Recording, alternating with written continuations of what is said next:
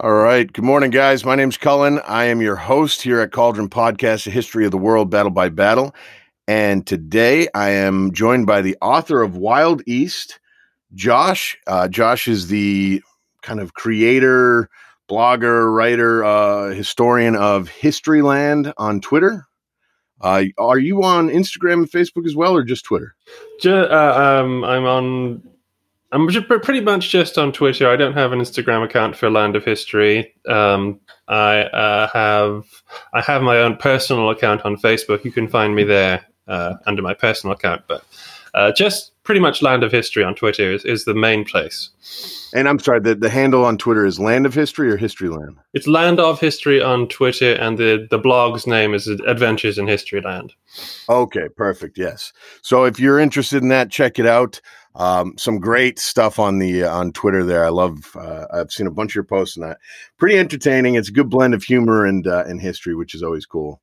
And today I've got Josh here to help me work through what I think is maybe one of the more interesting battles that I've read concerning Napoleon, and we're just going to work our way through Rivoli. That's the kind of the defining moment of the Italian campaign. But before we get there, Josh, tell us a little bit about yourself. What do you do? How did you get into this field? And what about Napoleon have you found particularly interesting or fascinating or captivating?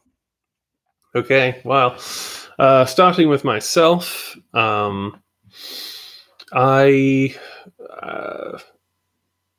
got into history and military history precisely when I was a kid. You know, you see movies on TV sometimes, and your parents tell you stories about great battles and stuff. If you're a boy, and I had the kind of dad and granddad who liked to do that.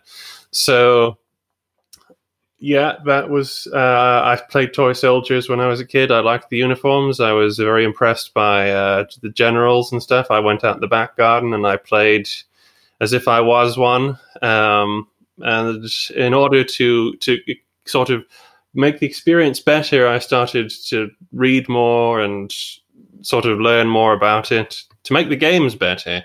And it sort of spiraled out of control from there. I hear you. So in the U.S., it typically seems like when we talk to people, they start with World War II. Is that the same with you guys over there? Do you find that most people start, their interest really begins with World War II and then blossoms out? Or I know here it's like Patton. Everybody loves Patton when they're like 12 years old. Well, I can't speak for myself because I was Robert the Bruce and the Duke of Wellington when I was little. Not bad. So I don't know about the World War II people out there. I get the impression though that a lot of people start with World War II or World War One in Britain, and they're all like into Montgomery and going over the top and things at the Somme. That never appealed to me because the uniforms were terrible. I kind of see what you're saying, because once I found the world of like Sharpe and Cornwall and the books of the Napoleonic era, I was like in 100%. I love all the marshals. Ney is always like, if I could pick one guy to get a beer with and just talk to, I think Marshal Ney seems like an interesting cat. Yeah, and I think he would be willing to probably sit down and give you the time of day, to be honest, because he was a cavalry sergeant from Alsace to begin with, so he knew how to talk to people. And I'm sure he strikes me as the type that had no problem talking about himself. Maybe going on and on to the point where somebody has to step in. Yeah, I mean, so you got into when you were a kid. Yep. And now that's turned into a career. Are you working in the field, full time? Is this what you do? Well, that is what I'm trying to do. Yes. I couldn't say that I'm able to be 100% in the field, just like that, but that the writing books and posts and interacting and researching with people online is now the majority of what I'm doing. That is awesome. That's the goal, the hope. Yeah. And long may it continue. All right. So, and I want to save some time at the end of this to really talk about the book you currently have out, Wild East. And then I think you had mentioned you also have something in the works, or you're working on something currently, or? Yeah, I also have a book coming out. I believe it's the second scheduled for the spring of this year, which is about a war in India called the Second Anglo-Maratha War, which most people will know from the Sharpe books as one of the Duke of Wellington's first proving grounds. And also, right now, I'm contracted to be researching, even though everything's closed, so I really can't, a book about the Siege of Pensacola in 1781. Well, that'll be interesting to find out what that is, because I have no idea what that. You mean? I'm assuming Florida, right? Yeah, Florida, West Florida. That's the Spanish campaign of the American Revolution. Huh. Okay. All right. Well, very cool. Like I said, let's circle back at the end, and I want to dive into Wild East, because I am also a huge fan of the what kind of height of the British Empire, Victorian era, where you've got the gunboat diplomacy, and I've always Rorke's Drift and that whole fiasco is kind of like my favorite part of the 1800s. So anything that's in that world is very cool to me. I think it'll be right up your street then. Just to answer your question before about Napoleon, because I didn't actually answer that. Yes, please. Yes. Napoleon for me began as I've had a bit of an on and off relationship with the legacy of Napoleon, because as I said, I was an admirer of the Duke of Wellington, and I still am. So Napoleon, to me, I grew to not see as the enemy, just the enemy guy, and as a character to learn about. And today I find this is how I do it. I actually really admire him and quite like him during his early career. Then when he becomes first consul, he slowly slides down a hill where he becomes more and more insufferable. And then when he goes back to St. Helena, you start to see more of a human being again. And that's where I am with Napoleon. But I find him a very fascinating man, and a very and there's no doubt. There's no doubt he was a brilliant general. He's kind of the perfect embodiment of the Batman quote of you either die young a hero, or you live long enough to become the villain. Yeah. He's a cautionary tale in success. Mm-hmm. That's very apt. That's very apt indeed, because he was the hero of Europe at one point. Even British people, when he was fighting in Italy, what we're going to talk about today, this is hero Napoleon, just plain hero mode. This is Batman Napoleon.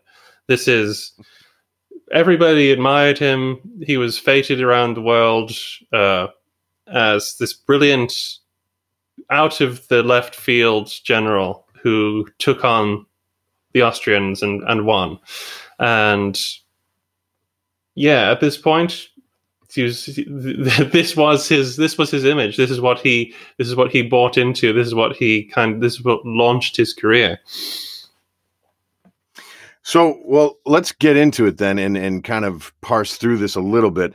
I want to just briefly kind of bring us to Rivoli. So the Italian campaign,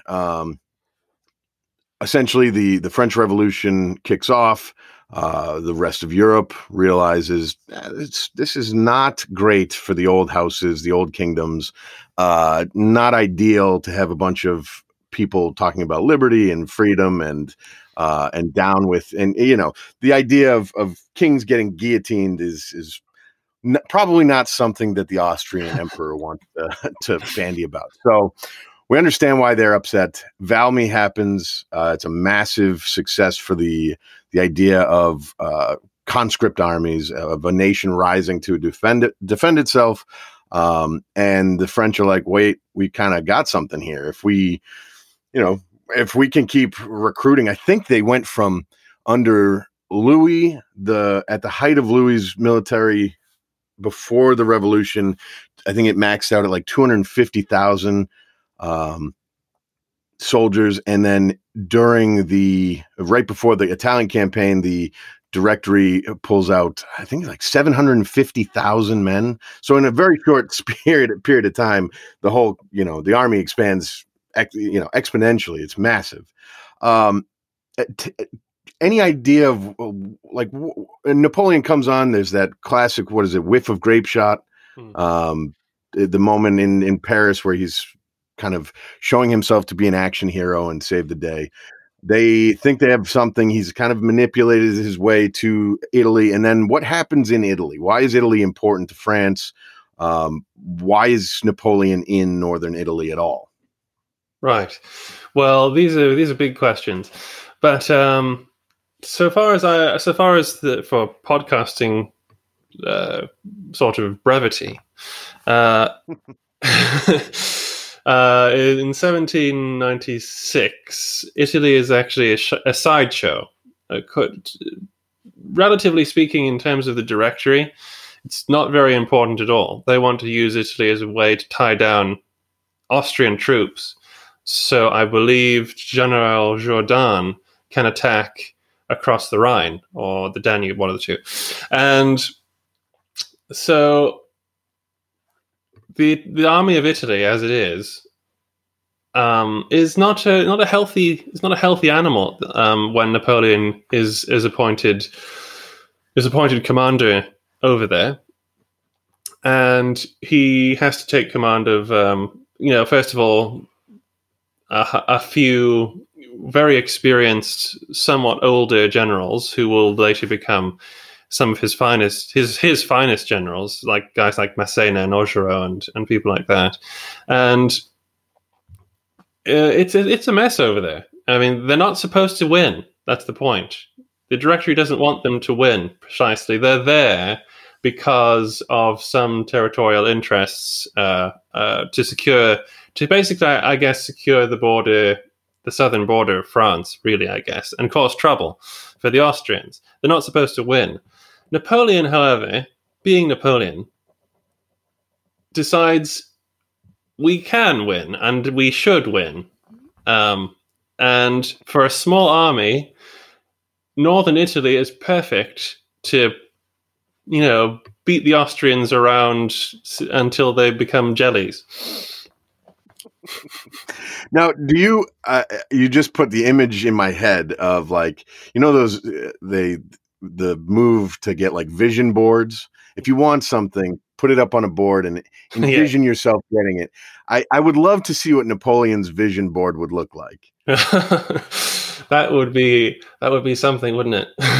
I mean, obviously in the middle would be a nude picture of Josephine, but everything else around it would be fascinating to digest. Yeah, this is true. So yeah.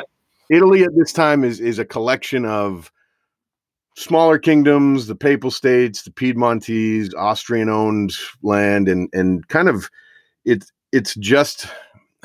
not quite out of medieval or Renaissance Italy, where it's like city-states and small, it's hard to explain because it would be a podcast of its own to go into. But so is that a benefit to Napoleon when he's looking at it? Does he see a lot of little countries or little places that he has to attack, or does he see a divided opponent and the ability to kind of sneak in and snake his way around things? Well, like you say, the states of Italy, like the Grand Duchy of Tuscany, Venice, obviously Austrian-owned territory is obviously the enemy anyway.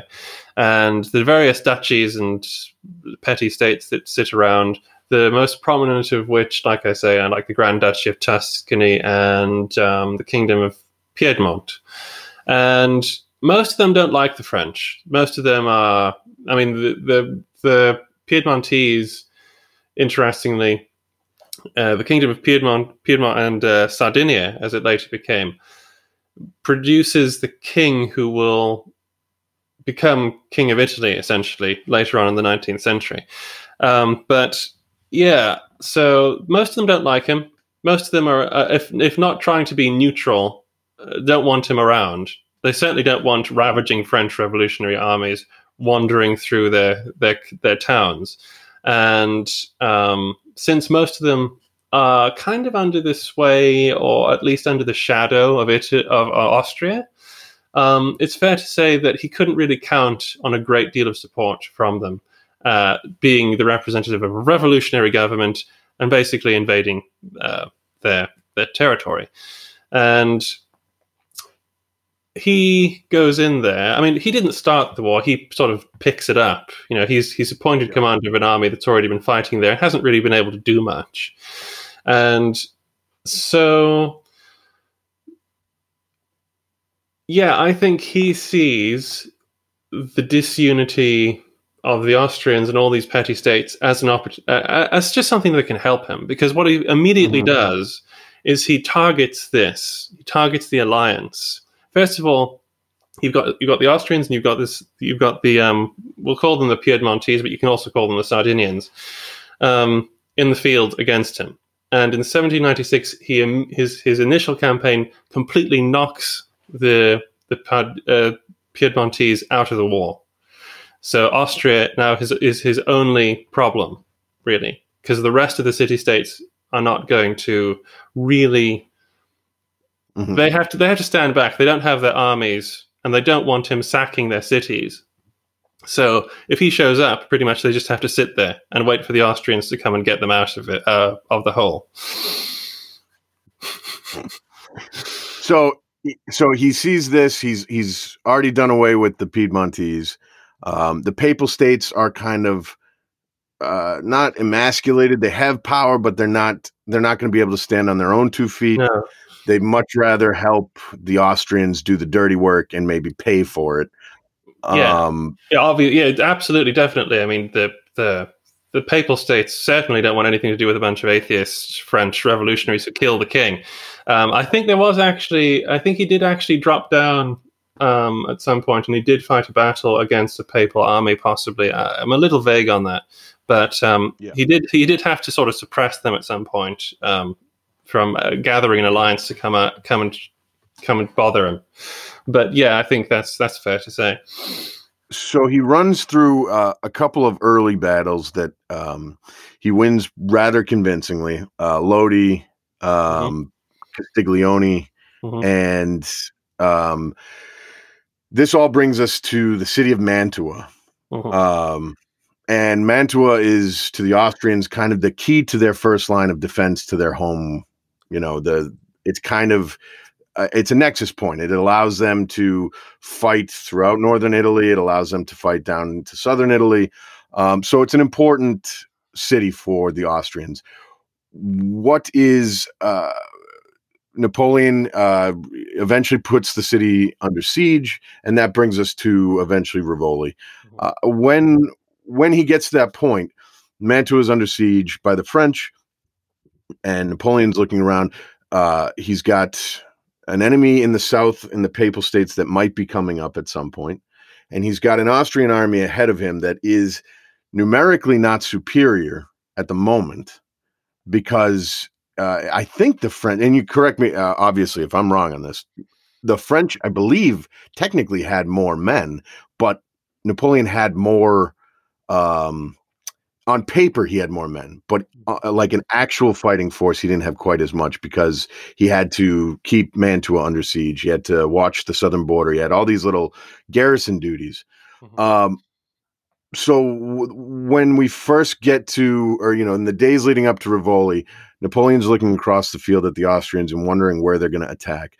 What makes Napoleon... I'm having a hard time figuring out how to ask a question. Basically, what I'm trying to say is, I think it's interesting.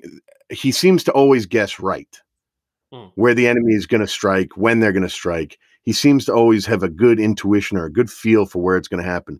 What about Rivoli? His preparation for Rivoli gives insight into Napoleon as the general to be, as the guy that we now know as Napoleon.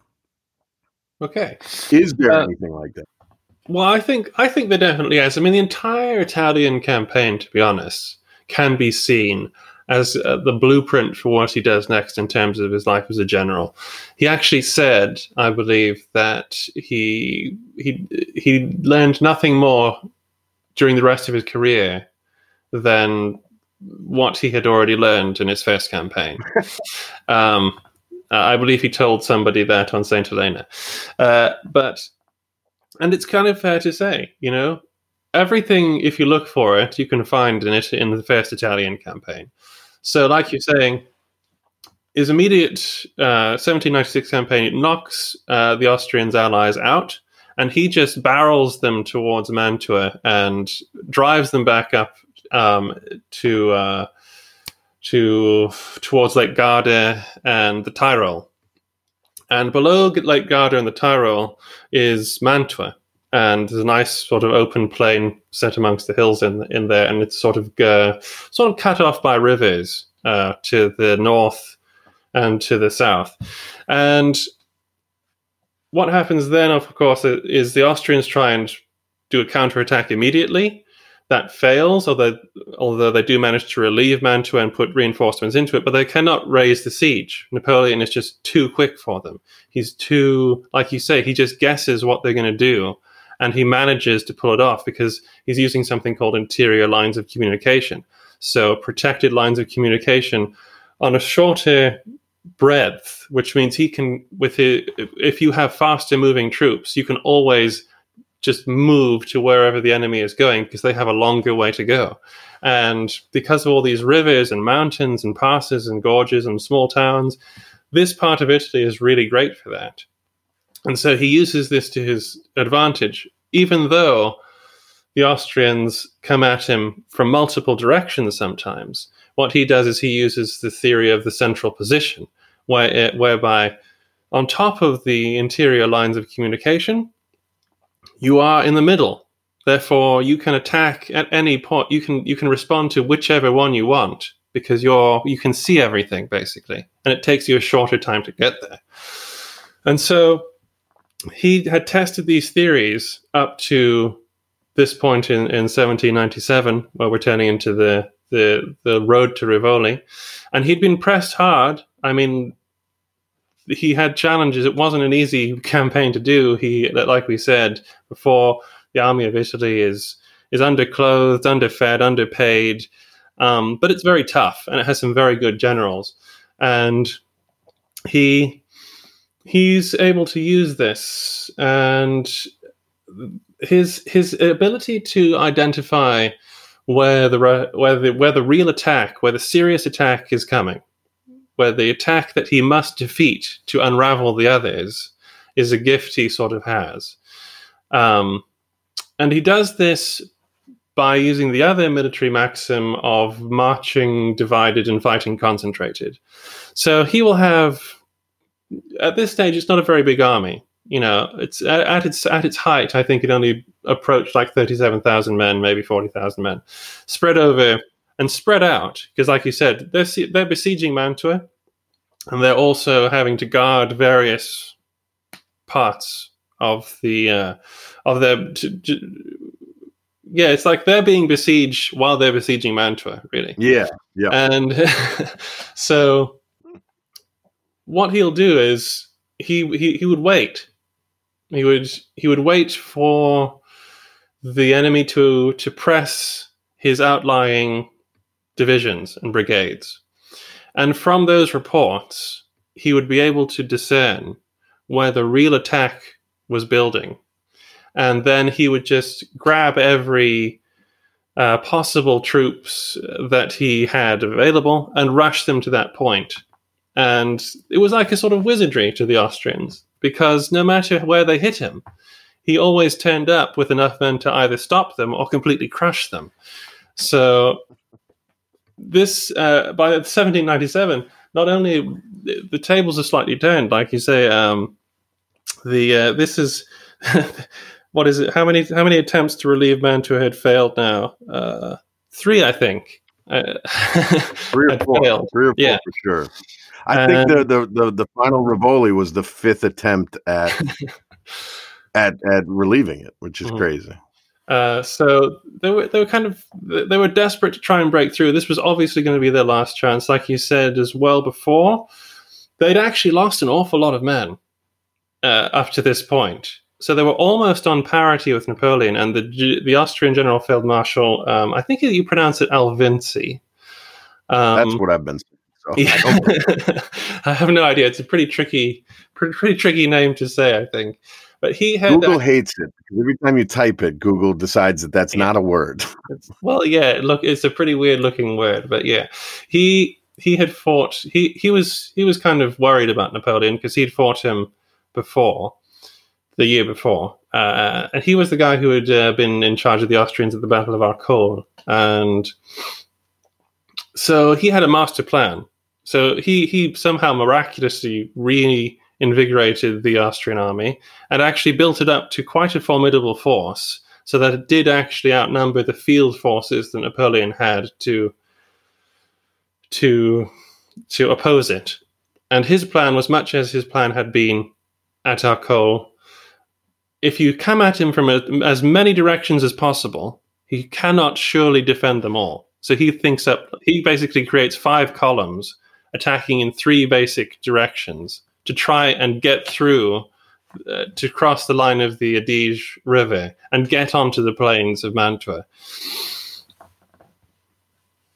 And what I think, kind of what you're hinting at a little bit, and that I think gets underplayed, is the incredible rejuvenation or the rejuvenatory power of the Austrians at this point. Like they've gone through 4 armies have been kind of spread to the wind. Alvinci somehow is able to bring them back in and give them hope and build them morale enough to get at it again. I believe Austria, and what's fascinating too is you have, it's not like France. The armies of Austria there's like 27 different languages. There's same amount of different countries involved. The German sergeant has no idea what the Bosnian private is saying. So it's in its own right, it's an interesting topic. And just Austria itself in the wars, I think it's the continental country that stays in the fight the longest. I believe it's like 109 months of fighting the French by the end of the war. Obviously the British were the longest, but so I don't want to underplay Austria. Every time Austria doesn't really get any love because they just get smacked around by Napoleon constantly. But it's not for lack of trying, lack of trying. This is true. I have a friend called Jimmy Chen, and we do lots of videos together, and he loves to mock the Austrians because he's a Russianist. Okay. But it's true. They did try their hardest, and eventually it just became inevitable that they would have to sort of take a back seat. Well, at this point, Alvinci's plan is this multi-pronged. He's going to try and overwhelm Napoleon's ability to defend himself. And I think, as I've been studying this, reading up, what we're kind of running into at this point in military history and in the war in general is a clashing of eras, because you've got Alvinci, who's very much in this Frederick the Great mentality, Marlborough-esque, where I've got multiple columns and they're very fancy and they can perform these maneuvers on the battlefield and in the at the strategic level. I've got all these different things, moving parts, and then you have a natural who's kind of just going on feel and his understanding of the way that war is moving. It's kind of reminiscent to me. I don't know what the equivalent to you guys would be over there, but we have Little League. So when you're a kid, you play baseball and, everybody's about the same. Probably soccer would be the same thing, where all the kids are, they're not very good. They're not very athletic, but there's always that one kid who's a foot taller than everybody, has an extra 100 pounds on everybody, can run like the wind, and just seems to inherently know how to play the game. Mm-hmm. And at first, that kid is the all-star. They are incredible. By the time you get to, high school or whatever the equivalent grade, a few years down the line, everybody's hit the growth spurt. Everybody else is just as athletic. And that's what basically, Napoleon's career has that feel to me where he sees something, he's very intuitive at first. And then by the end of his career, you have guys like Wellington who are doing it better than he can, using his methods, but doing them better.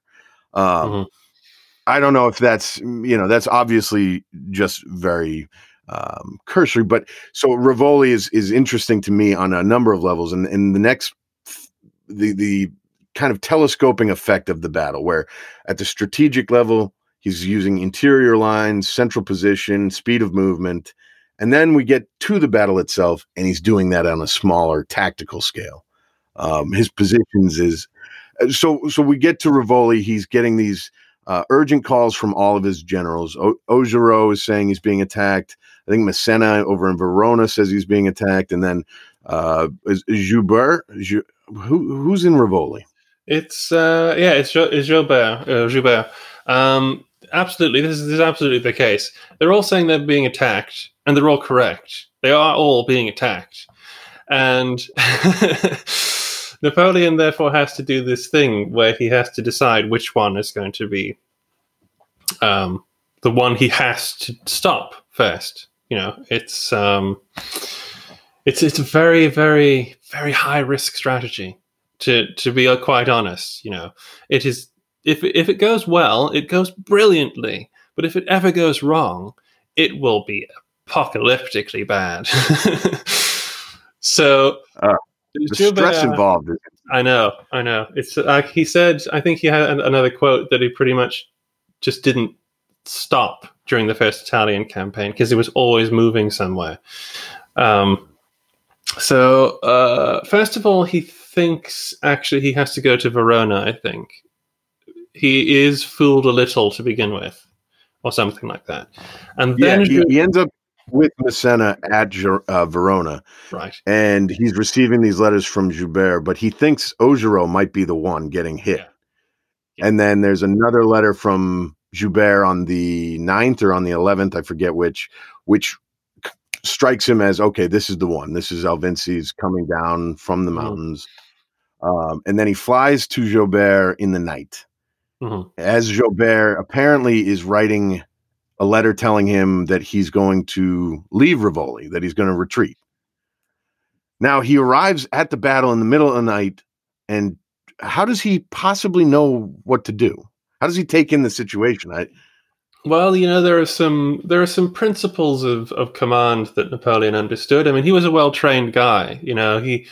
He did things instinctively, and he tried to be original in what he was doing with these high-risk strategies that nobody else wanted to risk. And to be fair, the army of Italy was such like a mongrel dog that he probably felt he could just mess around with it, because if he had a more like prestigious army, he wouldn't have acted this way. I don't know, but so. He gets to Rivoli and the area, and obviously he tells Joubert, stop your intention. We're going to fight here. I've got Massena coming. We have to hold them for as long as possible. And Joubert's like, well, we're all going to die, but okay, you're the boss. But how does he know what to do? Well, first of all, when you're a commander in the 19th century, late 18th century, you have to look at the ground. And Rivoli is a place that is suited to defend if you're a smaller force. It's on a kind of a plateau that rises from the Adige and is squeezed between that and a mountain range. And to its north, there are some formidable mountains into which is cut a dramatic pass. And you can see that in the famous paintings of the battle, this really impressive looking gorge through which the Austrians have to pass to be able to form up and fight effectively. So any attack that is going to be made on the plateau area, the flat ground, near I think it's the village of San Marco or something like that, is going to immediately be split by all the ways that you can use to get to it. And Alvinci basically decides, and so this is what Alvinci has to get through to get at Joubert. Now, obviously, Joubert thought this was an indefensible position. Having just said how interesting the terrain is for a defending force, you might think that's a bit strange. But the other problem, of course, is that there are so many ways to get to it. Mm-hmm. There are river crossings across the river, obviously, multiples of them. And there are several ways through the passes. And that means it can be outflanked. And so Napoleon is pretty much banking on his troops being able to hold long enough for him to mass enough, get a good enough concentration of reserve to make something happen. I'm not sure if he has an actual plan other than to lock the enemy into a death grip, and then from that death grip, I'll be able to make something happen.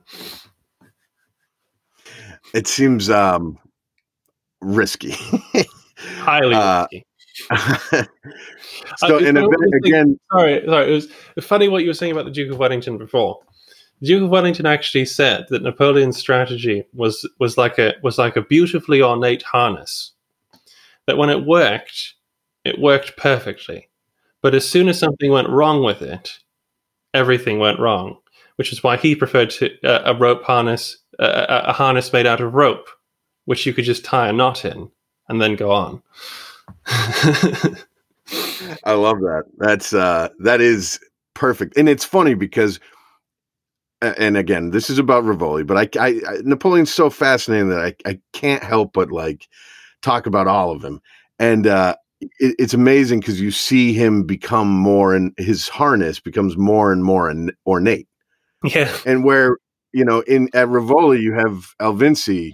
Not only was he strategically using multiple columns to try and overwhelm Napoleon's defenses on that level, but at the Battle of Rivoli, like you were saying, he's got these multiple avenues to attack Joubert, and he uses them. I think he breaks his army up into 6 columns. He's got two columns coming down the eastern side of the Adige River, 3 on the plateau, and then 1 going all the way around, trying to come from the south. Yeah. And at this point, you're watching it or you're reading about it, but in my head, I'm watching it and thinking, you're overcomplicating this. Napoleon's he's doing the Wellington. He's tying a knot in his harness, and he's not overcomplicating it. By the time we get to, Waterloo, Napoleon's harness is beyond ornate. It's made of paper mache. It's so it's so fragile because it's all based on all this other stuff. And it would be interesting. I just wonder. He became what he was able to beat over and over, in that he overcomplicated stuff. So Alvinci's moving in these 6 columns. He's got 2 coming down the eastern side, 1 going all the way around trying to come from the south. Napoleon comes in, and what's his first move? He arrives in the middle of the night, and then what's his first play against Alvinci's attacks? First play is to make sure that Joubert sort of sets up or deploys his troops as best he can to guard the plateau passes, the northern passes, where Alvinci's 3 main columns are going to be coming and hitting him, because he knows that it'll take time for the flanking columns. I'm not sure if he knows about them yet, to be honest, but he probably assumes he has to worry about them, about his flanks. All generals need to worry about their flanks.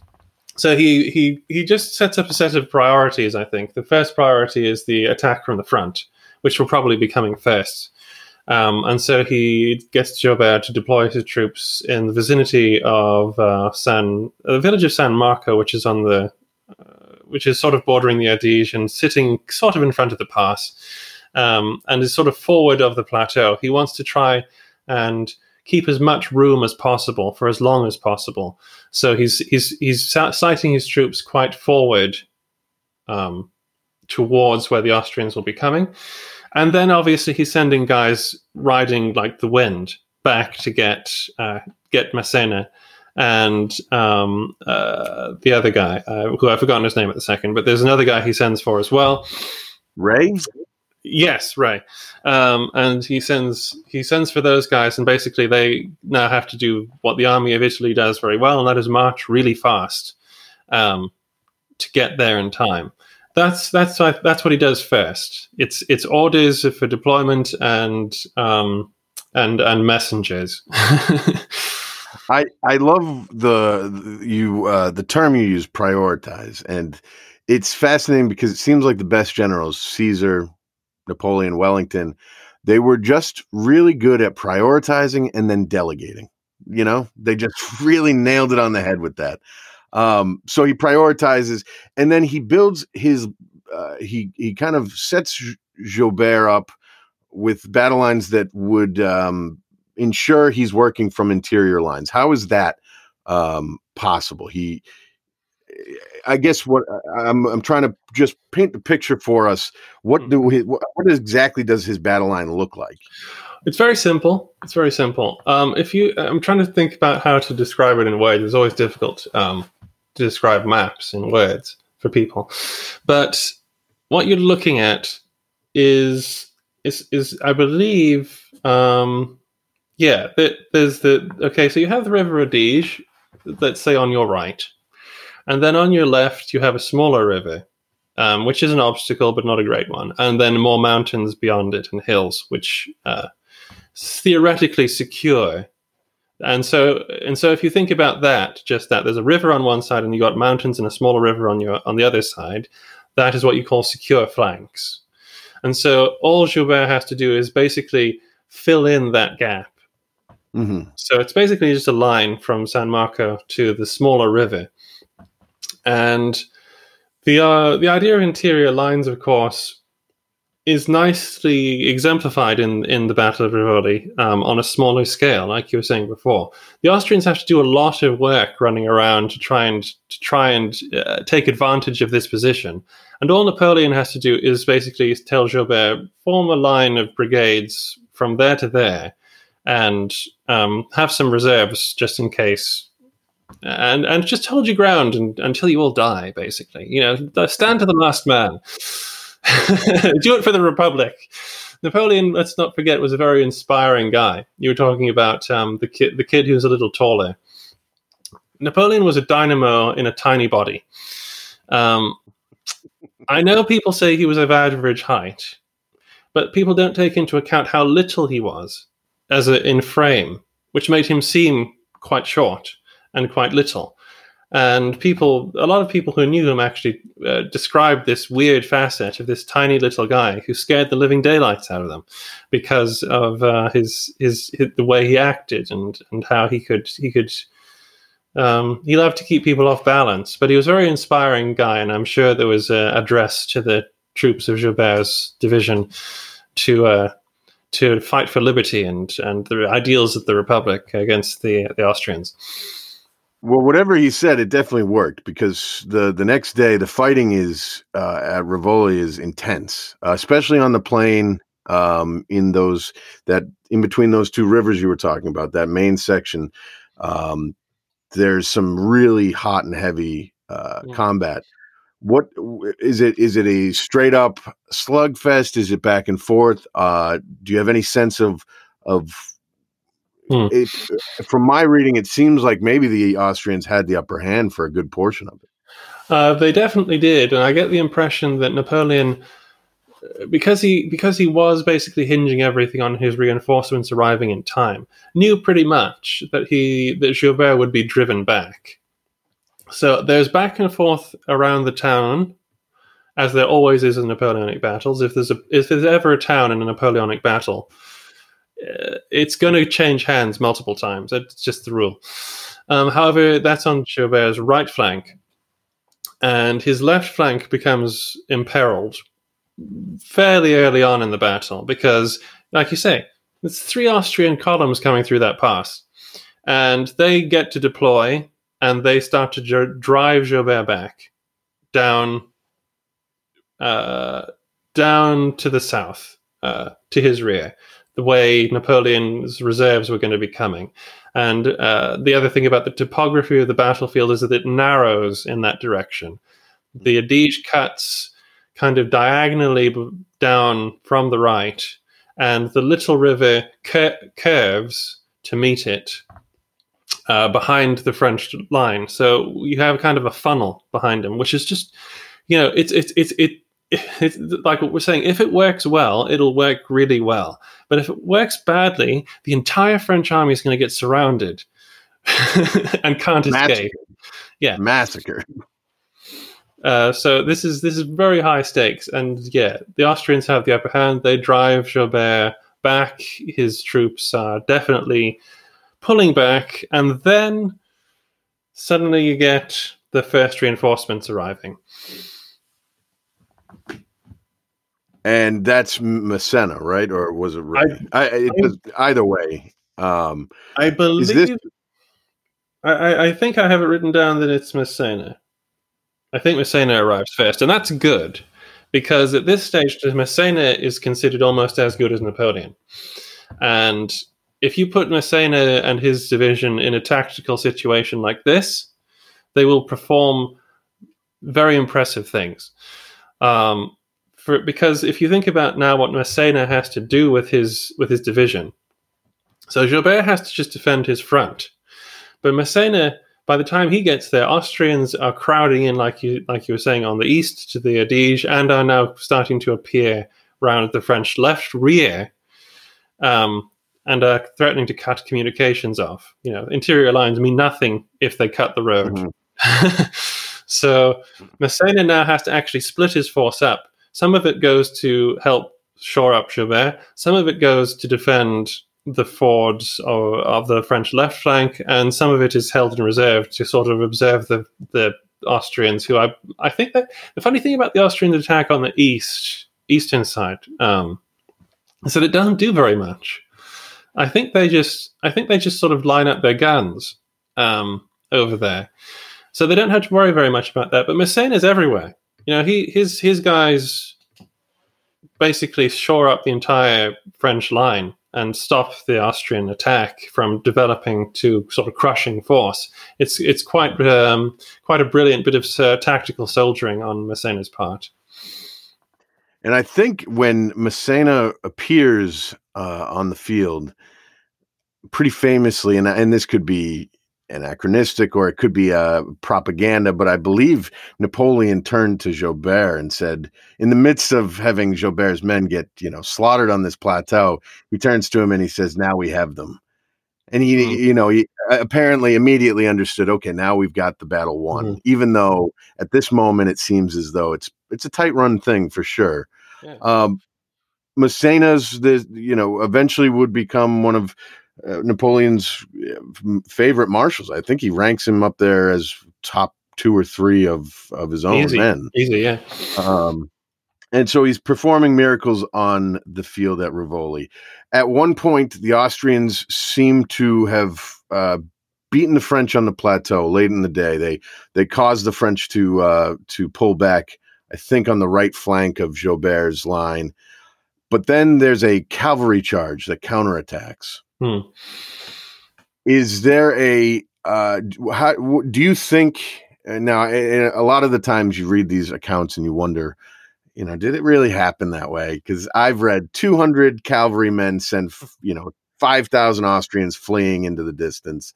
I've read 800 cavalry. It's hard to get a sense of what actually happened, but something occurred with the French cavalry. What's your sense of it? Well, okay, so I actually think it's plausible, but for small amounts of cavalry to cause great damage to large amounts of infantry, but the circumstances have to be right. And so that takes us now to look at the situation at Rivoli at this particular turning point in the battle. Because if you take it from what Napoleon now prioritizes, what he does is he prioritizes his reserves. He needs a breakthrough force that can meet that once the Austrians have exhausted their attack, can counterattack and smash them open. And now the Austrians take a pause to reorder their lines, having forced the French back. And Napoleon does what Napoleon also likes to do, is that is mass his guns. And the Austrians are just a lovely, just a lovely target sitting out there, massing in their masses, pouring through the gorge. And he just unleashes. I mean, it's a small battery by his latest standards. I think it's only 12 or 13 guns, but it causes great havoc and unsettles them greatly. And when the attack that the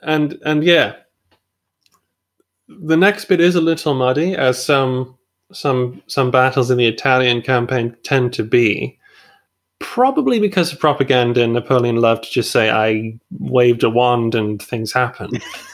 But the Austrian attack is essentially met and repulsed, and the French immediately go on the attack and begin driving the Austrians back in confusion. Now, if you've ever been, I don't know if anybody's ever been to a place with a high density crowd in it. But not in a long time. Not for a while, yeah. But if you've ever been to, people say who have been to a crowd in Walt Disney World on a busy day or something like that. If you can imagine something bad happening, where all those people are going to go is like in one or two directions. So if you're in a confined space with thousands of guys and already in a situation where your basic job is to kill somebody or be killed, panic is never far away. And so you have this do or die situation coupled with the confined space. There's nowhere to really maneuver. You are now being driven back, and the weight of your numbers is making it very difficult for you to put up a decent defense. That's going to cause a great amount of panic, especially as smaller but more active French infantry are now pressing you from the front. And so in circumstances like that, where panic is never very far away, as soon as someone starts to run, as soon as you actually get that breakthrough, that's when cavalry become very, very dangerous. Because if you just look at the psychology of an infantryman in those days, they depend on being together at all times to be effective as a unit, and especially to defend against cavalry. If there was no cavalry on the field, they wouldn't actually need to be so densely packed, if you think about it that way, because then they could just do whatever they wanted, really, because the fastest thing on the battlefield is another guy, is a man. But here, as the Austrian attack disintegrates and they're being driven back towards the narrow pass, I believe it's LaSalle with like 200 hussars or something like that, who just dive in, and everybody. And the other thing was, well, as you have to think about the fog of war, the confusion of the battle. So you got musket smoke, you've got a lot of guys running around in different directions. You're not quite sure what's happening, but you're sure it's pretty bad. You're an Austrian soldier. You're an Austrian or Hungarian grenadier or whatever it is. And you're standing in the front line and things are suddenly going really badly. You've been ordered to retreat, or you're just trying to get to the rear to reform. And then suddenly you either see 200 cavalry moving this way, or you can see them doing it. That's very scary because they've got the drop on you for a start. Or even worse, you're way back, you don't see them. You just hear people call cavalry. That is actually a terrifying word in the Napoleonic Wars. If people start screaming cavalry, then generally speaking, people are going to start running because you're not prepared for it, and that usually means they're coming at you.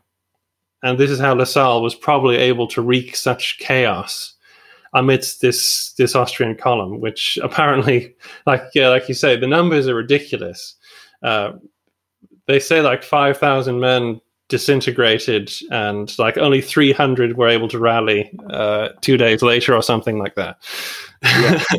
But I think you're right. And first, you paint a lovely, wonderful image there, because I immediately am thinking of like the crowds of Tokyo when Godzilla shows up. Whenever cavalry is yelled, all the people go running, and it's quite a image. But the other thing that, on top of all the stuff that you just mentioned, how long have those guys been fighting at the front line? Like, exactly. How tired?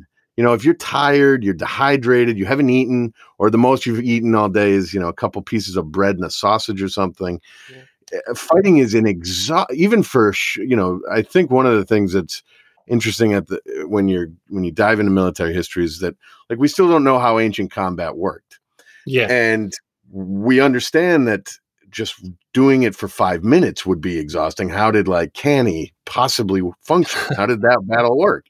Well, the same thing, the Napoleonic Wars is a few thousand years, or, it's centuries later, but it's still guys standing in line trying to kill other guys, stab them, shoot them, whatever. It's still exhausting work. So by the end of the afternoon, if you think you're winning all day, and then all of a sudden something snaps and flips, and now you're demoralized and exhausted, it's much easier to imagine everybody just kind of, and then you get the herd mentality that just kind of seeps through. I think you're right. I think it probably did happen a lot like this. It is a little hard to believe when you read it. The numbers are crazy. It is. I mean, we also need to remember as well that the Austrians weren't in actually a great morale kind of state when they began the campaign. Yeah, they'd been gotten together in large numbers, but they'd failed 3 times to beat Napoleon. They knew really well, even the lowest Austrian soldier knew that they were up against a fight against these nutcases and these scrappy nutcases, that they could come from any direction whatsoever. And so you're not dealing with like an all-conquering army here that might be able to put up a decent defense when things go wrong. They've been through this, some of them, before, and they just, it tends to be a mentality develops within armies that get consistently defeated, that the enemy is just, there's no point in fighting these guys anymore now. When something goes wrong, let's just get out of here. So there's that as well. And I think it seeps in, as at some level unconsciously, even when it's going well in armies like that. There's always the thought of, well, just give it time. Something's going to happen. We might be winning right now, but something is going to come out of the skies, and some stupid thing is going to happen, and we're going to lose. What's also worse is that by the time the French start getting the upper hand and start pushing the Austrians back in confusion, more French reserves are now coming up the road. You've got Rey and you've got Victor, who are going to isolate the French, make sure that basically they're going to secure the French flanks and drive yet more troops up into the vital zone, that pass that the main Austrian force has to get back through now to escape. Mm-hmm. And I think the flanking column that Alvinci sent all the way around the left side to come up from the rear, I believe they get surrounded at Mount Pipolo and ended up just surrendering. So it's falling apart, and I want to wrap it up because I've already stolen a good portion of your day. But to get to the battle is pretty much done, but it's not over because Napoleon is in a position where he still has other fighting going on his strategic line. He's still afraid that the papal force might be coming up to relieve Mantua. Mantua is going to try and break out of its siege, and Provera, the other Austrian general, is really putting Augereau into a tight spot. So does Napoleon, one of the biggest knocks on a lot of generals is that the pursuit never really matches the victory, or, they never seal the deal with the final pursuit. Does Napoleon pursue Alvinci and finish him off, or is he pulled away from Rivoli to go put out other fires? It's both, actually. Napoleon is actually a very good delegator. Like you said at the beginning, he actually trusts subordinates to do a job, especially if it's a simple job like chase the Austrians until they all surrender. So Rivoli was such a rout. I don't actually think many Austrians were actually killed at the battle. Most of them ran away. The actual damage was done the day after and the day after that by the pursuit. I think by Ray took the reins of the pursuit, I think. And he did inflict great amounts of damage. Those huge casualty figures that you see for Alvinci's army are mostly done in the days of the pursuit. It's very medieval in that sense, where not a lot of guys would get killed during the battle. Most of them would get killed when they ran away or captured. So Napoleon just, again, he sensed that if you just keep kind of pressing Alvinci's broken main force, it will just keep running. So he felt confident enough to delegate a pursuit to somebody else, so he could run off with his best guys like Massena and maybe Victor, who was more rested. I forget precisely the actual order of battle that he takes back takes with him to go. He definitely takes Massena. Yeah. Immediately, because I believe Massena's forces did I think it's 130 kilometers round trip in 2 days or something like that. It's some crazy number, and this is all, it's human hoof at this point. Yeah. So it's incredible that he was able to move that quickly. Yeah. So definitely takes Massena. Massena's the guy you want at all times next to you in this campaign. But so he delegates to the pursuit of Alvinci, and it goes very well because he knows that that's safe enough to leave. Even if it doesn't go well, this is his plan. This is how he works the Italian campaign. Even if you don't crush the first enemy you fight in the critical battle, you've at least battered him off. So you can then run off to the next point. This is interior lines of communication working again, and you can rush troops and rush over to the next bit, beat him again. So even if the first guy comes back, you just pull back, maybe you retreat to a different position and you fight him again. It's this allows you to fight multiple times without utterly destroying the enemy necessarily, although that's a bonus. And obviously that is what happened at Rivoli. The Austrian army, huge amount of men out, 30,000 men, completely wiped off the map as an effective force. Mm-hmm. And so he then went to help Augereau. And this Rivoli itself spelled the end for Mantua, really. They could sally out if they wanted to. They could try and break out if they wanted to. But when they heard that the relief force had failed again, what's the point? I think it surrendered 3 weeks later or something like that. I believe that's right, yep. Yeah, I think they attempted at some point to link up with Provera, and Wurmser, the guy who's in charge in Mantua, it was a half-hearted attempt. They get the news about Rivoli, and then they call it a day 3 weeks later. And when Mantua falls, what's the strategic situation at that point? Does Napoleon have to really, it's the whole thing ends as kind of Napoleon's coming out onto the stage of Europe as a major player. What does he do in the aftermath of Rivoli to propel himself forward as a clear player on this grand stage? Well, Napoleon was very good at self-promotion, so obviously Letters gets sent back to Paris saying how brave and brilliant he was, and making sure that everybody who was anybody knew how brilliant he had been and how devastated the Austrian army now was, and how pretty much now I am able to I can go to anywhere in Italy and to conquer it because the Austrians are out of the game. He actually does go to Venice and takes Venice and ends the independence Republic of Venice pretty much after an uninterrupted span of hundreds of years. He just rolls in there. And, he appoints some of his generals governors, which works out good and bad because Massena is one of them, and Massena is an inveterate looter. And he pillages so much that even Napoleon has to fire him That's pretty bad. That's saying a lot.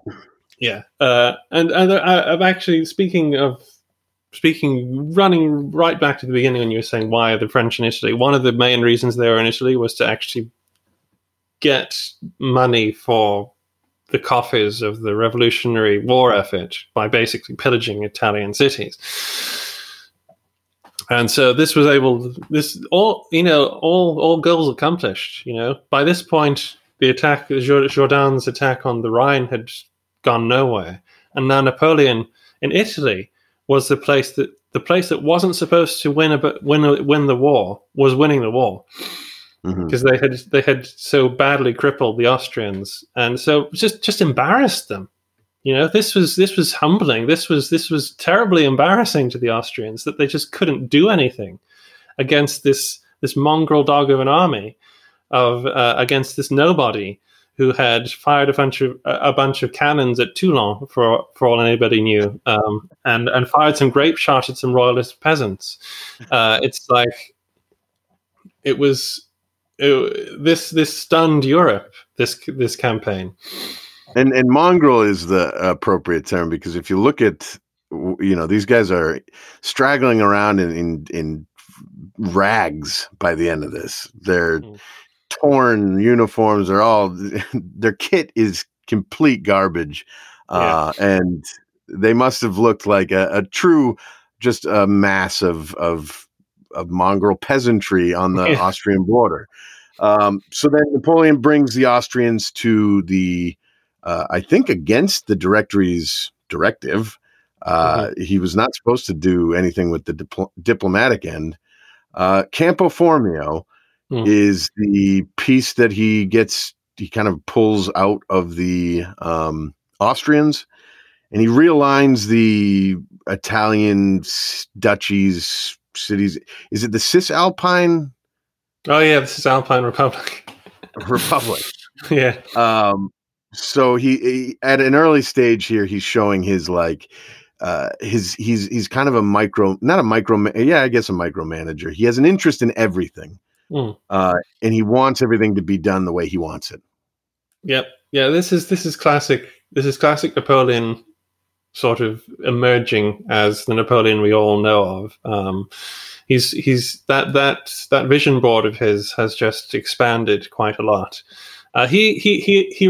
He described himself at one point at this stage as pretty much king of Italy, because it was like his own kingdom. And he does this, generals under the Directory aren't meant to be, not generals of Napoleon's rank in secondary theaters aren't meant to be dictating peace terms to the Austrians or ceasefire terms or whatever. And so the Directory were pretty mad at him. And anybody who knows anything about the French Directory and the Revolutionary Wars know that this is a red flag to them. Generals getting political, they don't like that. And they do try to remove him from the army of Italy as a result. And which is when he says, no, is it any surprise they want to get rid of me? Because I'm pretty much king of Italy right now. I give it to him, if slight feminine frame, but the man had balls, huge cojones. Yeah. So just to put a bow on it, I want to make sure we're clear, like there is no blueprint to being a brilliant general. When we talk about blueprint and floor plan or whatever the term you want to use, Napoleon had a huge array of tools that made him a uniquely brilliant commander. But those three things that you really drove home on, interior line, central position, speed of movement, those three things strike you when, as you dive into the Napoleon legacy. I think they would strike anybody. And again, it's not a blueprint that you can just pull a couple pieces of paper and say, all right, we're going to use central lines or central position today, and that means we're going to win the day. It's a bunch of different aspects about Napoleon combined. Would you stack him? And I know a lot of historians hate doing this. but I love it. I'm not a historian. I'm a history fan, and I love the idea of those pub or bar conversations of who's the greatest of all time. Mm. We know you're a Wellington guy. Where does Napoleon rank on your list of top commanders? Okay, on the spot. Let's see. I consider myself more of more of a history fan and a history writer than a historian. But so I feel fine, having this conversation. It's just I'm not sure is the problem, because when you start talking about the greatest generals in history, you have to take in it's not as simple anymore, because there are a lot of great generals in history, some of whom don't get the limelight they deserve. But at his prime, he must be considered one of the greatest military commanders in history. Yes, definitely. Whether he deserves to be the greatest, as some people like to think of him as, probably not, because, as we've said in this episode, if you look at the Italian campaign, you can see the strengths of his method of warfare and its weaknesses. At any point, he could have been utterly and convincingly defeated. So it's all a knife edge. It's a gamble. Napoleon's strategy basically is, I will put myself in the hole with you, and I will drag you down with me. And I will fight my way out of it because I am just so intuitively better at warfare than you. And that is his entire strategy boiled down into just a little package. It's almost there's a certain irony, because it's almost Nelsonian. Like, the two of them have the same concept of it seems like very similar ideas of how to go about fighting. So before we get to Wild East, I ask everybody I've interviewed the same question. There's one battle, one moment in history that you get to just view from a hot air balloon. You get to be there to see it. You're not participating. You're just watching it like a movie as it unfolds. What moment is that for you? Okay, well, that is very difficult. Very difficult indeed. I wouldn't choose a battle. Because although I write about them a lot, and I read about them a lot, and I study them a lot, I don't actually like them. Battles are things that happen once, are specific things that occur in history, and reliving them is something that nobody who went through them, except for like a handful of people who actually really enjoy fighting, don't really want to relive. And so I don't think I would actually want to see a battle. I don't think it's something I would want to see. As just a spectator, If I was in one, then I'm obviously there for some reason. But if it's just to see one, I wouldn't choose a battle. Moments. But you see, then that's the problem, because battles are such easy moments in history to look at. So I would actually say that I would go to look at a city. I would go and see like Tenochtitlan in Mexico City, or something like that, and see what it looked like. Interesting. That's funny. It's so the guests that I've had that have been are writers or historians or anything like that, they typically have said the same kind of thing of, I don't know if I want to see the actual battle. But then I've had a few different veterans on, and they are always saying like, oh, I really want to see, Agincourt or Chalon or whatever it might be. So, seriously though.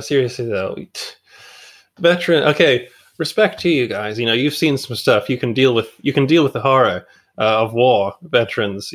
That's great. You want to see those things for yourselves? I respect that courage. But a medieval battle? Oh no! Seriously, guys. Whoa. Yeah, no thanks. I'll take a hard pass. Yeah. That's brave. That's brave.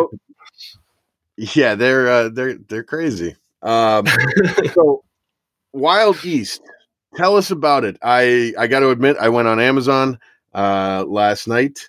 It's in my queue. There are 2 left on Amazon, but I'm sure that you can order more.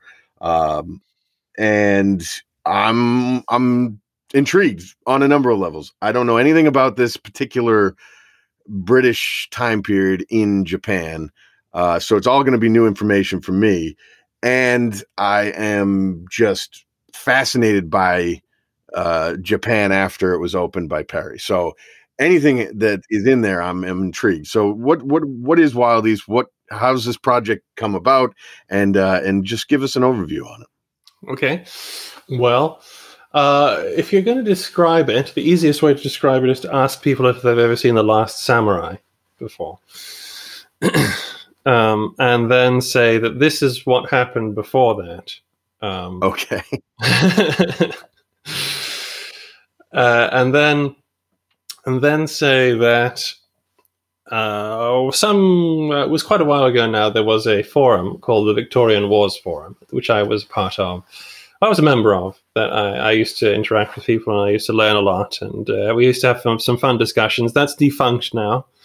But at one point, I was just sort of randomly wondering about, the places that Britain colonized, and I wondered what we did in Japan. And so I asked on the forum, so what were the British doing in Japan, in the Victorian era? And somebody sent me a Wikipedia page to something called the bombardment of Shimonoseki. Shimonoseki is a town, a city now, in south central Japan, which overlooks I don't know what you call it. Basically, how it's made up of islands. I think it's the piece of water that separates Honshu from whatever the southern one is. Isn't it? Yeah, it's a strait. Yes, exactly. That's the word. Yeah. I wrote the book. I've just completely forgotten all the terminology. So it's a strait between 2 of the main islands of Japan, which would have been just a much better and concise way of saying it, don't you think? And apparently the British bombarded it. And I thought, oh, well, that's fun. Now, in those days, I was thinking, well, fun, I think, well, that's interesting. This is historian speak. We think battles are fun on a purely mental level. So I thought that was interesting. And in those days, I was going to write a novel. And I still want to write a novel, but the main goal was to write a novel. And I thought, well, maybe I'll log that away, and I'll make that maybe the setting for some sort of novel. And as time went on, I kept bumping in weird references to the British in Japan. It's like, for instance, I came across the book written by Ernest Satow called A Diplomat in Japan. And I read that. It was really, really interesting and stuff that I had never heard about. Certainly I'd never known the British were involved in. And so as time went on, I decided I'd made Historyland by this time, and I was writing history blogs. I thought, okay, well, I'll do a series of blog posts about it. And I started collecting more and more information. And then at some point I realized, well, this is just a book now. I can do a book from the information I have here. And so I decided to write a book. And the book is basically about the early interactions between the British Empire and the Empire of Japan after Perry comes in and says, "Free trade, Japan, or I'll blow you up." Very free. And so it's about gunboat diplomacy. It's about political assassinations, about politics. It's about an empire, a divided country trying to find its way forward and avoid the fate of, I'm going to say China here, because Japan did avoid the fate of China during the Opium Wars. And part of this was actually me wondering, well, why didn't the British colonize parts of Japan the way it colonized parts of the rest of the world? How did Japan become a global superpower? How did Japan become the only Asian nation to get into the League of Nations in the 20th century? So it's like these things were the stepping stones to me wanting to write the book, and hopefully it's entertaining and interesting to people. It's a bit. I probably got in over my head with this kind of subject for my first book, to be honest, because and it could have been much larger. Actually, I didn't put in a whole bunch of stuff that I could have about Japanese politics and stuff, because the word counts. But it's really fascinating stuff. It's really exciting history. You've got, if anybody's interested in samurai and the interaction that these people had with Westerners, and that age-old idea of who wins between a samurai and whoever. Samurai have been pitted against every different type of theoretical enemy in the world. This actually happens here, and it's really interesting to see how British diplomats and civilians and soldiers dealt with the fact that you have a feudal class of people who are legally obligated and entitled and empowered to use the swords they carry. And it's an interesting, strange alien world. I just can't. I'm very excited to read it because I don't know anything about it, and that it's such a fascinating clash of time periods and cultures and belief systems. And it's so underreported. You talked about writing a novel. I was like, shit, I gotta get that novel. That's something I want to read. I keep us in the loop on that because that sounds cool. Well, I will do my best to further that idea. I'll keep you in the loop on that. Until that time, if you actually want to read a novel about the British in Japan at this time, you look for a novel by James Clavell called Gaijin. That's Gaijin. And that is actually was done in the 80s, I think, or 70s. And he's the guy who wrote Shogun. Oh, okay, yeah. I thought the name sounded familiar. I didn't know he had. Yeah, he had a whole series of stuff. Yeah, he had a whole series of stuff. So if you read that, you'll be reading about fictionalized events that I talk about in this book, historically speaking. And there are stuff in it that would make a very good novel, and hopefully it makes good history reading as well. And well, I'm sure it does. I'm looking forward to getting it and giving it a read and talking about it later at some point. Go ahead and give us one more time where we can find your social media and what you're up to and keep up with you. Okay, so you can find me on Twitter at Land of History, and the blog is called adventuresinhistoryland.com. I'm also on YouTube at that same address. I've been trying to build that channel up this last year with the help of friends on Twitter and things like that. And if you find me in one place, especially Twitter, you will find me anywhere. Right now, I am expecting to have another book out by the spring or summer of 2021, which is about the Second Anglo-Maratha War, which hopefully will be interesting to people and have some cool surprises in it.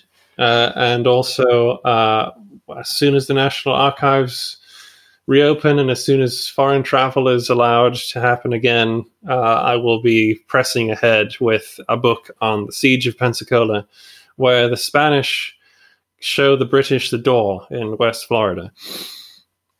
All right. That sounds, that's another one of those, I've never even heard of it. So I'm excited to get your thoughts and dive into that at some point down the road. Josh, thank you so much for joining us. And again, folks, go check him out on Twitter, subscribe on YouTube, and keep up with Josh here. This has been a lot of fun. I really appreciate all your time. Thank you very much, man. This is awesome. Great stuff. Very insightful. And I hope you enjoyed your time. And folks, like, rate, review, subscribe, do all the things that you need to do on social media. And always, if you can, give a review on iTunes or a 5-star rating. It really helps. I know it's annoying, but it does help the show. So thank you very much for listening. We'll check in with you with the full Battle of Rivoli up after Rivoli, we are talking to the president of the Australian War Museum or Memorial, and we'll be covering the Battle of the Kokoda Trail. So check that out when it comes out. All right, we'll talk to you soon. Bye now.